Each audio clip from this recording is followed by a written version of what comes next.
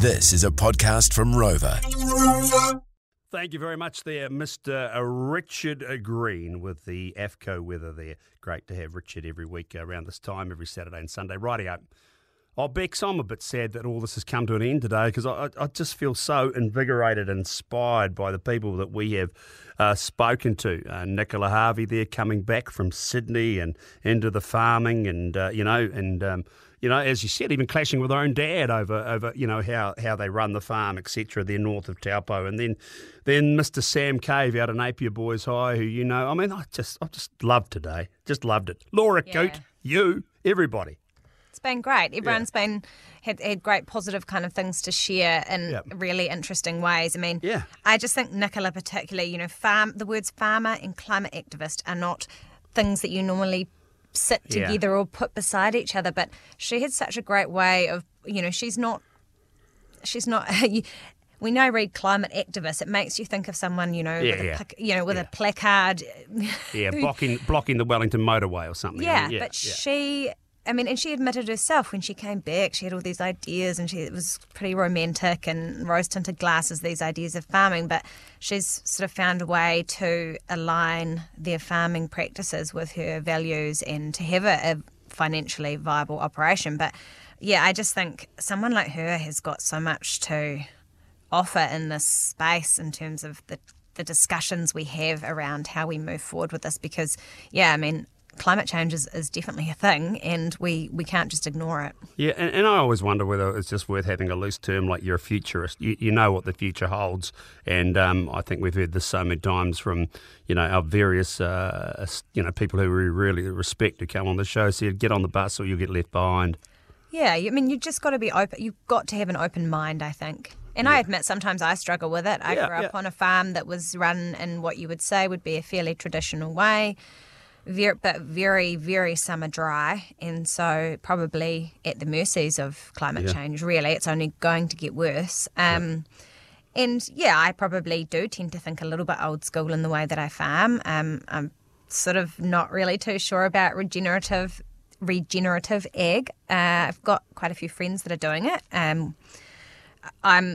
I try to keep an open mind about things, and I think that's why doing this show has been really good because I feel like it opens my eyes to ideas that I'm just normally in my little lane, farming away, getting on with things. I suspect you're not. I think you're a very, very broad thinker, and farming needs more people like you. But I've got to say, I'm not sure that you've had this sermon from me before. Just imagine me up in the pulpit there with my little white collar on going, about the 10 Commandments. That's kind of how I see regenerative farming, that you don't have to obey all 10 to live a reasonably good life. So you can bring on the certain things that work somewhere in some places and, you don't have to do the whole hog. But if I'm a farmer looking to get a premium product for my produce overseas, and what New Zealand is seeing is Lake Hawea Station, then I tip my cap to what Jeff and Justine, for instance, are doing down there, because if that's what the world's seeing, then that's bloody magnificent in my eyes.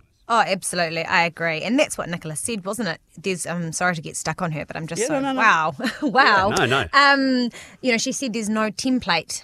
What they are doing is what they have discovered works for their farm. And so what works for them might not work for someone else. But I think that's, like I said to her, that's the key with many things in farming, because all properties and parts of the country are so different.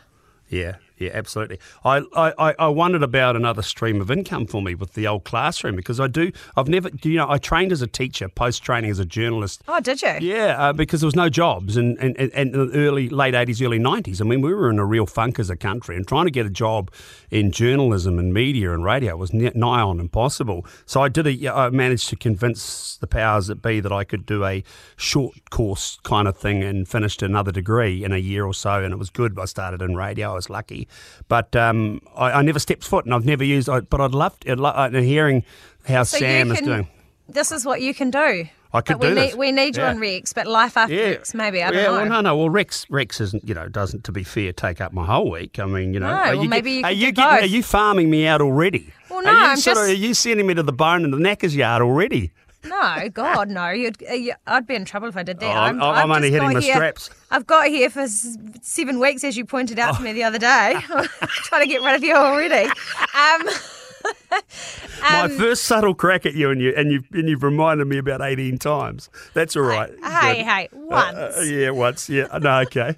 All good. Yeah, no, but I'd love to do that. So Sam Cave teaching the agriculture there and still farming, you know, as we said, 40 hectares you can't do in lunchtime. And at lunchtime, you still got a bit of work to do. But it's just so incredibly good for these kids to be seeing these bloody kill sheets and understanding the grades and I just think it's magnificent. I mean, that just is brilliant. And as he said, the practical stuff, learning fencing and shearing and all that side of it as well. Oh, and he'd be great. I know, and because I know Sam, I can say I know Yeah. he'd be great at it. But I could just see you in the classroom, though. I reckon, You'd be in your a element. couple of days a week. I tell you what, strutting around. No, I'd love it, and I'd love because I love agriculture now. So because I came into this show was 5 years ago now, with a template of farming and being a broadcaster, right? So I was probably, I was a reasonable contender for the job. What I have learned about what has happened in the last 30 years since I last farmed, I don't know. I'd just about given myself an honorary doctorate because I've had to take on so much. But I've always wanted to sort of stay a step back from it. And that's why you're in there as the expert farmer and we go to our various expert correspondents. But I'm it's fascinating. Not an expert farmer. Oh, stop playing yourself down. I had enough of that from Laura Coote as well. She was kind of like, trying to bump all the praise off onto everybody else earlier. Hey, no, honestly, my husband is the farmer. Yeah. I just do what I'm told. I like to discuss things that are happening and he tells me what he's going to do and the policies and things. But honestly, I trust his judgment. Yeah. And if he says, I think this is what we should do, I'm not going to disagree. So well, I'm definitely not an expert. You guys' decision to buy a farm when you did that's ballsy stuff, and good on you. And you're sort of regardless of where you go and what you do, you're always going to benefit the upside of that good decision. Hey, so it was great chatting to Laura. She's got her graduates coming up there from the Fairlight Foundation. She's had Jimmy's Farm over there from the UK. I can't wait to see that, but I want to see these guys. What was the name of her tailing or docking gang? 5,000 a day. Holy mackerel. I didn't think that was possible. No. And she said, the conveyor belts and everything. Remember those terrible old cradles of the 80s and that, and your hand to get stuck in them? And I've never used one. Okay. Dad just used to make us pick them up and hold them. Hold them on a board. I actually reckon that would have been 50 times better. Okay. I'll give credit to your dad. Tell him I think that's an outstanding decision to have done it that way. Yeah. It would have been in the 90s. Yeah, 90s. Yeah, well. But, no, I mean, the only thing I used to wish was that he didn't let them get so big because obviously they weren't that easy to hold and I'm quite vertically challenged, as you know, so it wasn't really that easy. You possibly can't. I can't comment on things like that. You'll have me at HR before I know it. Oh, I'm quite happy. See, I don't even notice those things. There you go. I'm quite happy to be hassled about my height. It doesn't bother me. I'm at peace with it. Yeah, and I'm kind of at peace with the sort of like the good condition that I carry Bex, It doesn't overly worry me, put it that way. And Look, I've been short all my life and I don't think it's going to change. So there's no point being worried about it. I love it. Okay, this has been Rex Rural Exchange for another weekend.